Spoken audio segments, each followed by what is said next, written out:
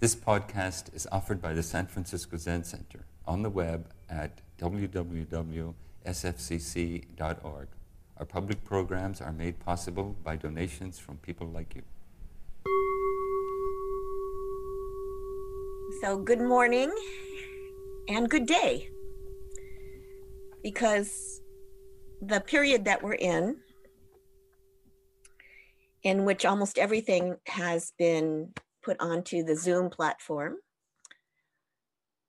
is one in which our Sangha, our spiritual community, has expanded to include people from time zones of affinity. And of course, if things are recorded, then they can look at it anytime. So even as during this time of pandemic, if you're like me, our physical circumstances, and I haven't been more than 5 miles away from my home since mid-March. So that's a really long time, because now it's November. Even as our space physically in which we might move has been in many cases constricted radically, paradoxically, our ability to connect with Dharma kin and spiritual friends and new friends who might not call themselves spiritual all over the world has radically increased for those who have access to the internet, and not everyone does. So thank you for that introduction. And I'll start out by again greeting you, friends and relatives of both affinity and non-affinity. So I'll take a step backward there and say that my original Zen training was in the Zen Buddhist Temple of Ann Arbor, Michigan. And I also spent time at our mother temple, the Zen Buddhist Temple of Toronto, Canada, in the early 1980s. And the teacher of that group, Korean Zen master Samu Sinim, used to say things like, we're all relatives, and there are relatives of affinity, and there are relatives of non-affinity. That's something to think about, especially in our polarized political situation here in the United States, of which I am a citizen and a resident. So friends and relatives of both affinity and non-affinity. The title of this talk I've prepared, and it's really more a way of trying to reach out and connect through the affinity of our practice, through the affinity of the goodness of our hearts with all of you. The title of this talk is First Responders in This Burning World. Bodhisattva Vows for Now. My name is Mushim Patricia Ikeda. Mushim is a Korean Dharma name. It's the same as Mushin in the Japanese Zen vocabulary. My pronouns are she, her, and I'm connecting to you. So that's what I'm doing right now. I don't have some ultimate wisdom to lay on you. What I want to do is connect with you. I'm connecting to you from my home, which is on unceded land of the Confederated Villages of the Lisjan, Lisjan, also known as Oakland, California in the United States. So of this moment, this time we're in now, historically, I personally think it's fair to say that we are not only in crises, plural, but that also we are in the midst of intersecting, interconnected, and cascading crises. A particular confluence of global climate crisis, global pandemic, and the danger of an attempted coup d'etat here in the United States. This is what my friend David Treleaven, author of Trauma-Sensitive Mindfulness, has called a high-intensity global activation event. So I'll repeat that. I think it's worth thinking about. A high-intensity global activation event. Activation means activation of trauma. And the question has risen up for many people, and very understandably, I think particularly at the start of when the pandemic hit here in the United States, which was mid-March of this year, 2020. Today is November 21st, almost the end of November 2020. And of course, it was so understandable that parents who suddenly found that their daily schedules were totally blown up, and suddenly they had jobs to perform from home and screaming children and everything about our quote unquote normal way of life was not only disrupted, it was suddenly disrupted, to state the obvious. So the question did arise, again, so understandable, of when will this be over? When can we go back to how things were? When can we go back to normal? So a wonderful statement, I feel, which I've been using steadily in all of the teaching I've been doing since mid-March, is this, and it came out around that time. It's by the activist who is a woman of color, Sonia Renee Taylor, author of the book and the website, The Body is Not an Apology. The Body is Not an Apology. Sonia Renee Taylor said this: we will not go back to normal. Normal never was.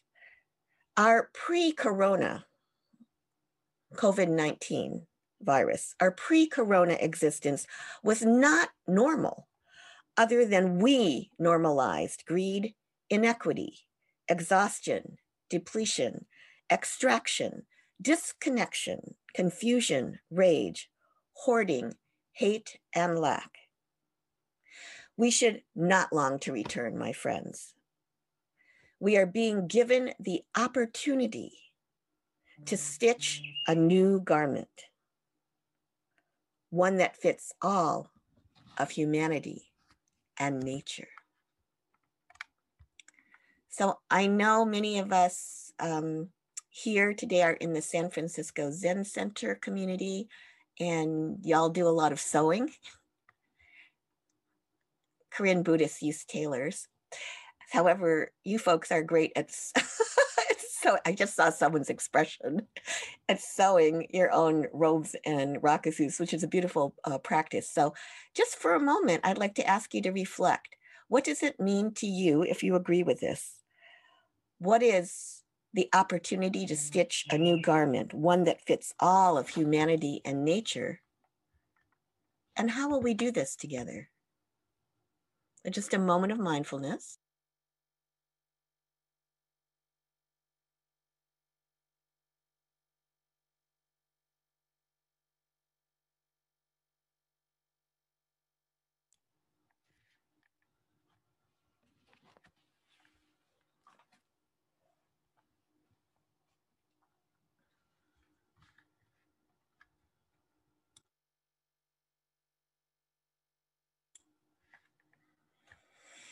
And once again, for the record, and because I do think it's important to situate ourselves in historical time, chronological time, as well as we know as meditation practitioners that there's also deep time that is not calendar time. So in historical time, today is November 21st, 2020. This is historical for me in that it's the first day of the COVID-19 pandemic-related curfew here in Alameda County in California, where I live. This curfew has also been extended to 40 counties, as I understand it, in California. We have gone from the orange tier of the pandemic crisis, in which some restaurants, some gymnasiums, and other spaces were allowed to open in a limited way. And we are now, today, in the purple tier, the most restrictive, and as I understand it, the highest danger of this virus. So we are in a historical moment, I feel, and at the same time, whereas this time has been called by so many folks that this is an unprecedented time for us, we might also inquire, is it in fact unprecedented?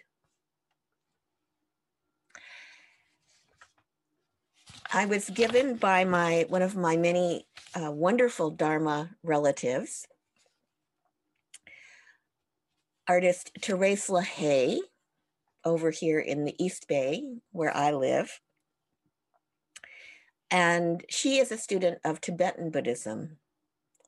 And when the pandemic started, my understanding is that her teacher, Dzigar Kongtrul Rinpoche, so that's Dzigar Kongtrul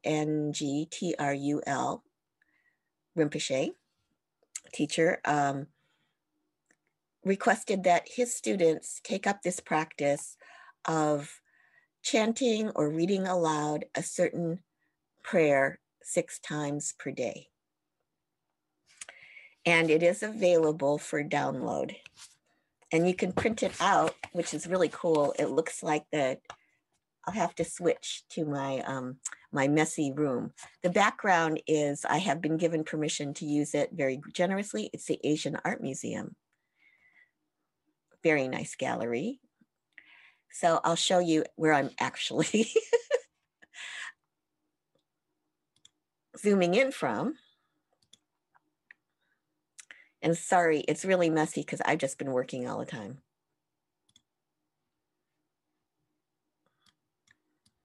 So thus it is. I just saw someone bow. Thank you. I just, I only have so much time.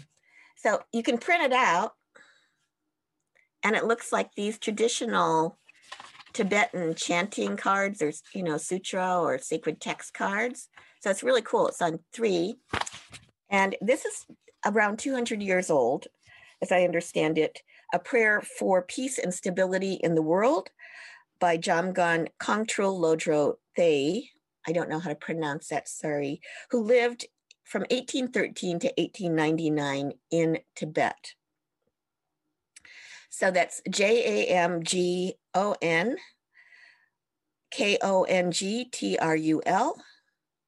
LODROTHAYE. And as their dana, their generous giving, they have made this available to all. So it has a text in Tibetan and then Romanized Tibetan, and then an English translation. And it starts out, of course, with invoking Avalokiteshvara, protector of the world, and Tara, Padmasambhava, and, like, come to our help now, folks. Great beings. And then it says, interestingly, beings of this degenerate age think and act in perverse ways. And disturbances in the elements, both inner and outer, mean that disease and pestilence, unknown in ages past, threaten human beings and animals alike. Oh, thank you so much. Kodo has put that in the chat. So if you want to capture it, now's your time. So disease and pestilence, unknown in ages past, threaten human beings and animals alike. It goes on to say planetary forces, nagas, gyalpo, obstructing spirits, and elemental forces cause blight, frost and hail, poor harvests, war and conflict, untimely rains and portents, ominous portents for the world. And there is fear of earthquakes, fire, adversaries, and environmental catastrophe. Doesn't that just sum it up? So when I begin, and I am practicing with this prayer, I find it very helpful. So I think that it may not be much reassurance. However, I think it's good to recall as we read this 200-year-old prayer for peace and stability in the world from Tibet, that as human beings, we have been through this kind of thing before and many times. This isn't unprecedented. And there's also, I think, the fact that though many of us enter into this narrow passage of multiple crises and disease, fewer of us will come out on the other side. That is true. So I personally feel in my own practice that, as Sonia Renee Taylor says, we do have an opportunity here, one which I had personally had hoped that I would die before anything like this would happen. I was just going to chicken out. I'm going to turn 67 soon. So I really had hoped I would never deal with this. We're here. So in our practice, I feel that we do have an opportunity. We have an opportunity, and that opportunity is to go big or go home. To be able to expand, to hold all of this with tears and sometimes laughter, and in the beginning and the end, the great equanimity. And this opportunity offers an open space for very specific actions for each of us as individuals and as collectives and as communities, both larger and small. I can't tell you what actions to take. However, I have faith that you will know, not as individuals, as collectives, in compassionate and sometimes difficult dialogue with one another. So when I was asked to do this talk, and thank you for the invite, I spoke to some members of the San Francisco Zen Center City Center community and said, what should I talk about? And they all said basically, we're in a huge hot mess, and therefore, how should we practice? So since you've asked, and this is just me, really, this is just Mushim, this is just me, because you need to find your own answers. And in connecting to one another, maybe, there's one me and there's one you, and the sum of 1 and 1 in this case equals 3. So that means that we can come up with something new, folks. We have that opportunity right now. Right now, with these people who are here on this Zoom. So this is just me. How do we practice? So I'll just talk about a couple of things. And one is the practice of non-fear. The practice of non-fear. I myself tend to more towards anxiety than to depression. Of course, these days, everything rises up. Anxiety, depression, post-traumatic stress, it's all rolling all the time. So how do we do the practice of non-fear? And many of us know here that in the wonderful explosion of art and creativity that has accompanied the tradition of the Bodhisattva in Mahayana Buddhism, so much creativity that And it asks us, I think in what's called, I think at Zen Center, the appropriate response. I think that means creative response, especially now. So we most of us know that in Buddhist art and Buddhist figures that the position of the hands is important. Everything's important. It all symbolizes something. And the importance of the hands, the position of the hands is called mudra, M-U-D-R-A. And these various positions symbolize something. So my understanding is that the mudra of non-fear, of dissolving fear, of that, just that wonderful moment when we're so ridden with anxiety and someone says that kind word, or we hear a piece of music, or, a child laughs, or our animal companion comes and curls up with us, or really it could be almost anything. We see the sunlight as though we've never seen it before. The blessing of the rain. We're still in drought here. Had a little bit of rain. That we can experience, perhaps even momentarily, when the fear is gone. It's just gone. That's a wonderful moment of safety, of refuge, of non-fear. So how do we extend that to ourselves and to one another? So I hope this is right. I'm not a Buddhist art expert, but I always have this photo printed out of a Buddha figure. I think that's a position of non-fear. So in this case, the Buddha's right hand is up like that. Non-fear. So if you like, okay, yep, some of you are doing it. Let's embody this, embodied practice. See, I'm seeing those of you with your video on. There are 2 of you there, yay. Okay, non-fear, we signify that to one another. And I myself, being Japanese American, also think of it's kind of like Hello Kitty, the Maneki Neko. Good luck. So we might ask ourselves, how does fear feel in my body? How do I experience fear? Kodo says, when Buddha laid his hand on the trunk of the raging elephant to calm it.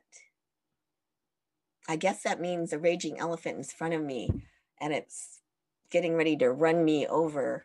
And so its trunk is coming forward, and I'm like, chill out, elephant. You don't need to murder me today. I didn't know that, thanks. So I'll just ask you, go for a moment. If you like, close your eyes, go inward. You can keep your eyes open, and just in a safe way, for a mindful moment, ask, what does fear feel like in my body?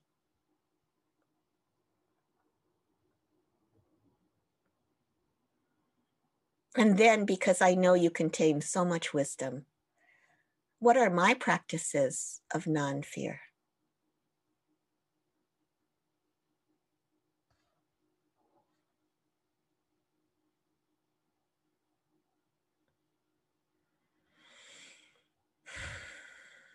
If you like, you might take some deep breaths or not. That can help us with what's called self-regulation.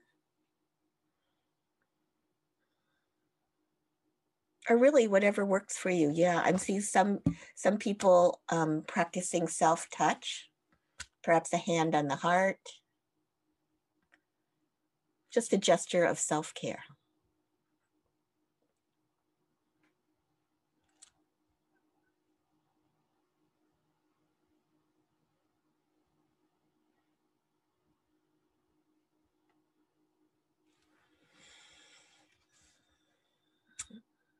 So thank you for your practice. I think the practice of non-fear is also the practice of what can be called bold, capital B, compassion, capital C. And I'm just going to lean aside. You probably can't see it, but I'm pointing I live in one room. So in the back of my head is the door of my closet. And at the top of it, which I'm pointing to, is this sign, big sign printed out in black and red. And that was a present to me from one of my students after I gave a talk on bold compassion. And so Carmen, I don't know, got access to a commercial printer or something and printed out this heck of big paper banner. It's really nice. It says bold compassion twice, once in red and one in black. And I just found it. So I thought, oh, I'll put it up to remind myself.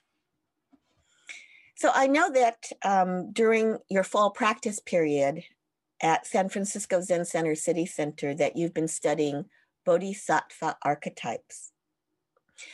I also am exploring the path of the Bodhisattva with my home temple, East Bay Meditation Center in Oakland this fall. And it came to me as I was leading these classes that from what I know of, when we're thinking, and I'm thinking about bold compassion, that in Tibetan Buddhism, what I know of the green Tara Bodhisattva archetype, so that's again, one of the embodiments of compassion, that their characteristics are, as I understand it, boldly, swiftly, like boldness, swiftness, not dithering around, boldly, swiftly, decisively, and compassionately arriving to help us, to relieve us of our fear, to help us be clear-sighted in what we can do in this moment. And I believe that green Tara has many forms: Kuan Yin, Kanon, Kuan Seum Posal, Kuan Team. And what came to me is that this form of compassion, bold, swift, wise, that these forms of compassion are first responders.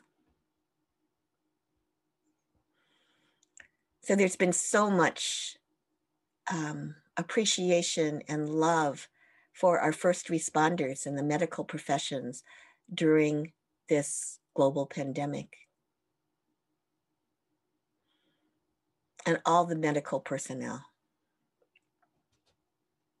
So if you like, send a burst of metta or unconditional loving kindness and appreciation. And some of you may be first responders, for which I deeply thank you. So I do think these times require all of us to become first responders.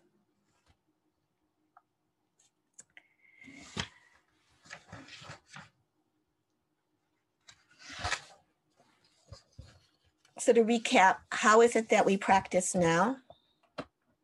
So number one, I invite you to practice non-fear and investigate what that means for you. To practice non-fear, we do need to look into what we're afraid of and do the Hello Kitty thing. Hi there. And we have many wonderful spiritual practices. Some of us have wonderful therapists.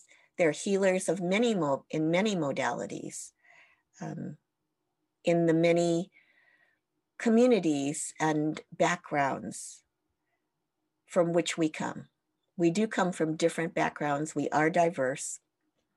Our ancestors, our people, our indigenous and traditional ways of healing may be available to us. Let us bring together whatever tools we have at this time in culturally appropriate, not appropriating ways. So number two, I'll have two suggestions. First is non-fear.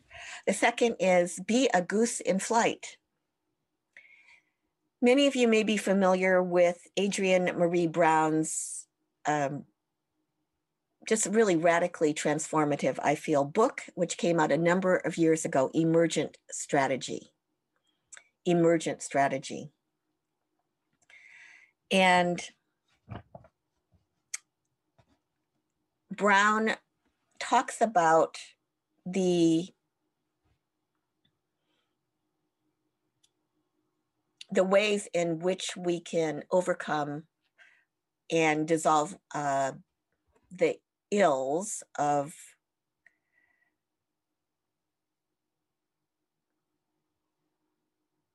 individualism as it manifests in our society in afflictive ways, by in our organizations adopting the metaphor of flying geese. So if many of you know, when geese fly, when they're migrating or when they're just going from one place to another, they're members of a flock, and they travel in this wonderful V formation.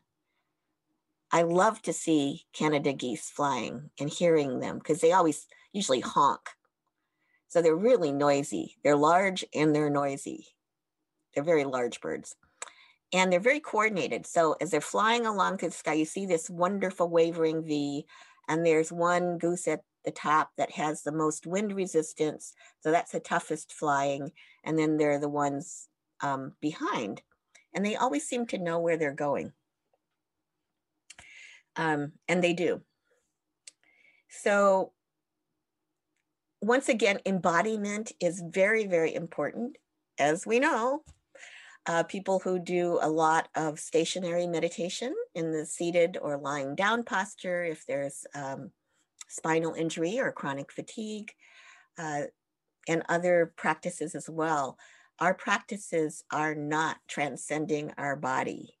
I mean, do 100 prostrations or something, and it's just no joking matter. It's very, very physical. And all those hours that many of you folks have done in the Zendo, very, very physical. So some organizations, and I would invite you to do this, you might try it, just be playful if you haven't done it already, is when you gather together in your staff meetings, in your whatever little groups you have, where you might be together in person. So I know in City Center that you've quarantined pretty well and you are together in person. If you haven't done it, do the geese flying thing. And you can arrange yourselves like you could do it in your dining hall or some appropriate place or in the courtyard, and just make yourself into a V formation with the various people. And then you flap your wings and you go honk, honk, honk, honk, honk, honk. And you flap your wings and you're flying. You don't have to actually move because that's kind of dangerous. So you're flying. And then here's the thing. The goose at the front is not an elected leader. It just happens to be there, or for whatever reason, that's the point goose. When the goose in front gets tired, so just goose in front get tired, drop back, and then someone else moves to the point. And keep doing that until you cycle through all of the people on your team. I first saw this some years ago here in Oakland at an open house for the SELC. You might want to put that in the chat, the Sustainable Economies Law Center. They practice shared leadership, which means a flattening of the hierarchy of the organization, while at the same time maintaining separation of roles and distribution of labor. And we are practicing shared leadership at East Bay Meditation Center. We're evolving a model. And as I've done some thinking about it, and I'm going to do some writing about it, really what's come to me as a Buddhist practitioner and just as a person is that shared leadership is based on becoming less conflict avoidant. We were told that by a consultant. So that's not for me. And for me, what I thought is that means that we have to, if we practice shared leadership as an answer to this burning dumpster of the times we're in, that we're able to realize more and more the ideal of non-fear. So it has been said, hierarchy in and of itself is not an evil thing. It's a way of organizing things. However, for people of what might be called a lower position in the hierarchy to be afraid of the people in the higher position, for me, that is sowing the seeds of destruction. So we can ask, I mean, how afraid are we of one another?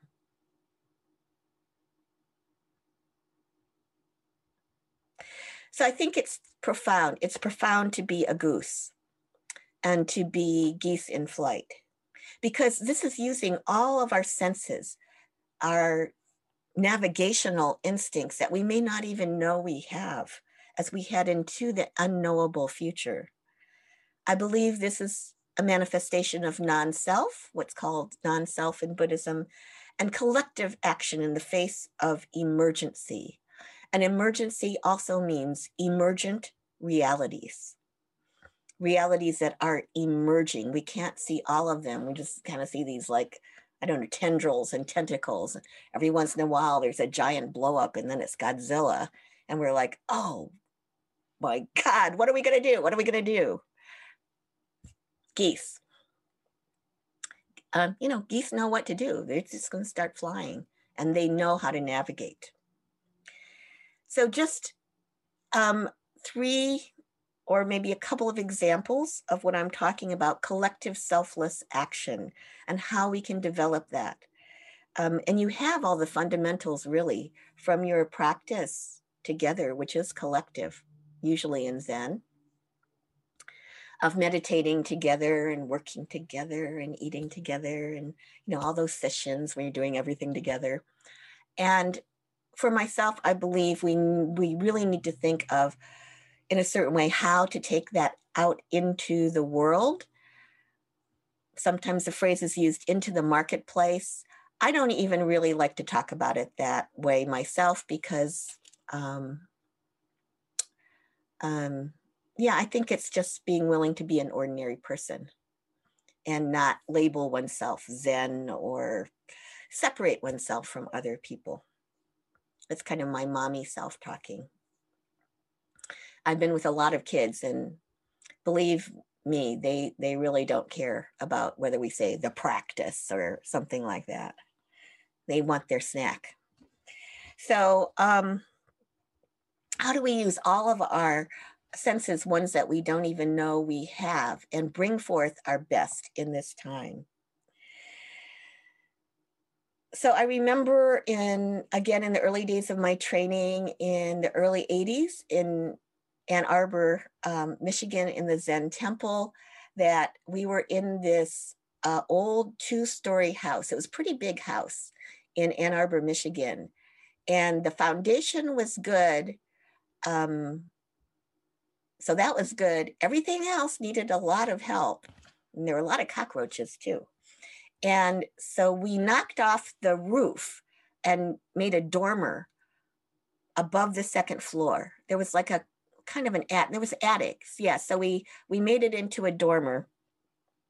And we were on the first floor in the meditation hall, sitting silently in meditation one Saturday morning. And it had rained the night before, but it was a sunny morning. And the roofless attic had been covered tightly with some giant blue tarps by our carpenter monks. The teacher used to say, if the Zen student is not a carpenter when they come to me, they will be when they leave me. So we all did construction labor. And so anyway, we were sitting and it was all serene and quiet and everything. And suddenly there was this really bad sound, drip, drip, drip. And it was rain water that the tarp had blown off in the night. The attic was completely submerged in like a foot of water, and it had come down through the second floor and into the first floor. It was coming through our ceiling, the first floor of our Zendo, our we didn't call it that, our meditation hall. And you know what? No one said anything. No one said anything. And we were all trained, like, you just don't move. When the bell rings, you do not move. Without saying a word.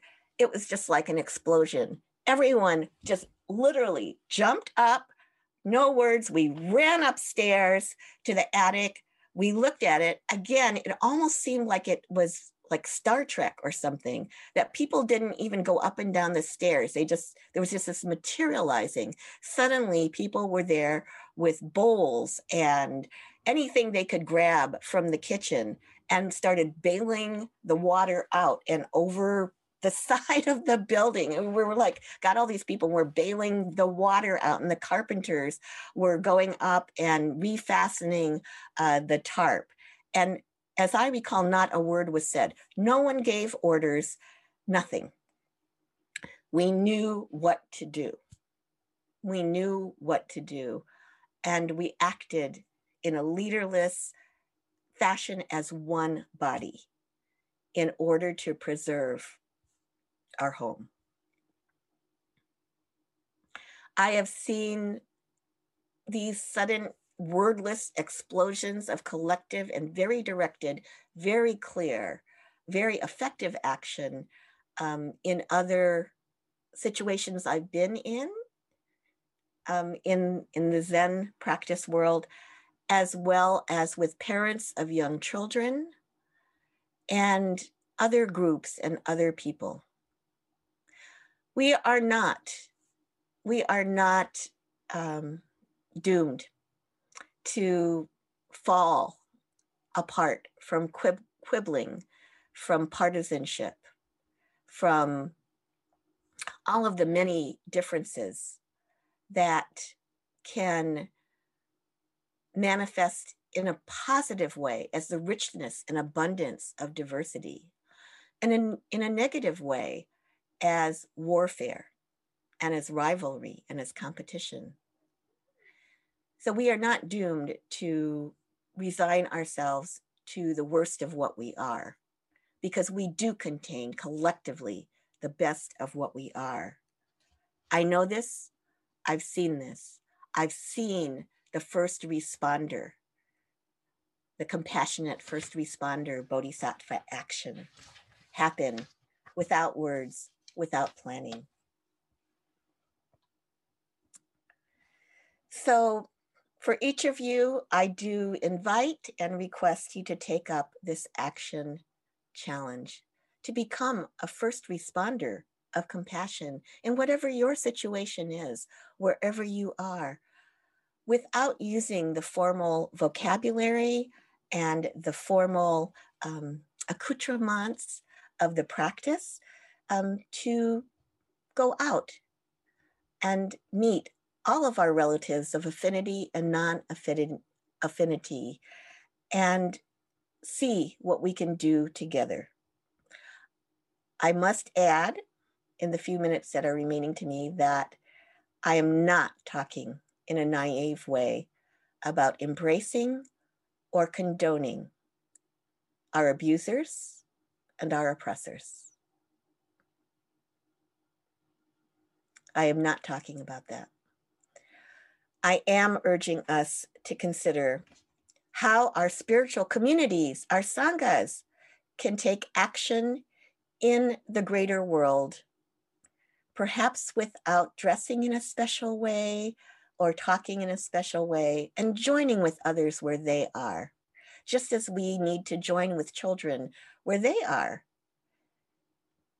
in order to realize, really, I think, what is the greatest happiness of our Bodhisattva vows, to say that all beings are one body. So in ending, thank you. And I'm going to invite, if one of our tech Bodhisattvas is here, to share with you a 2-minute video that is up on YouTube that was solicited from me, along with other Buddhist teachers and leaders, when Biden was declared to be the winner of this presidential election. It is contested, as we know, so we've got a ways to go. And Lion's Roar, the North American Buddhist media, invited a number of Buddhist teachers and leaders to respond. And I really thought about it, and this is what I had to say. So I'll ask you to please share this video, and then we will, this Dharma talk will close. And my understanding is that we'll have an ending chant, and that the I've requested to give the first invitation for questions or comments to BIPOC, Black, Indigenous people of color, and then an open invitation to all. So if you could please play the video, I would love to share it with you if you haven't seen it.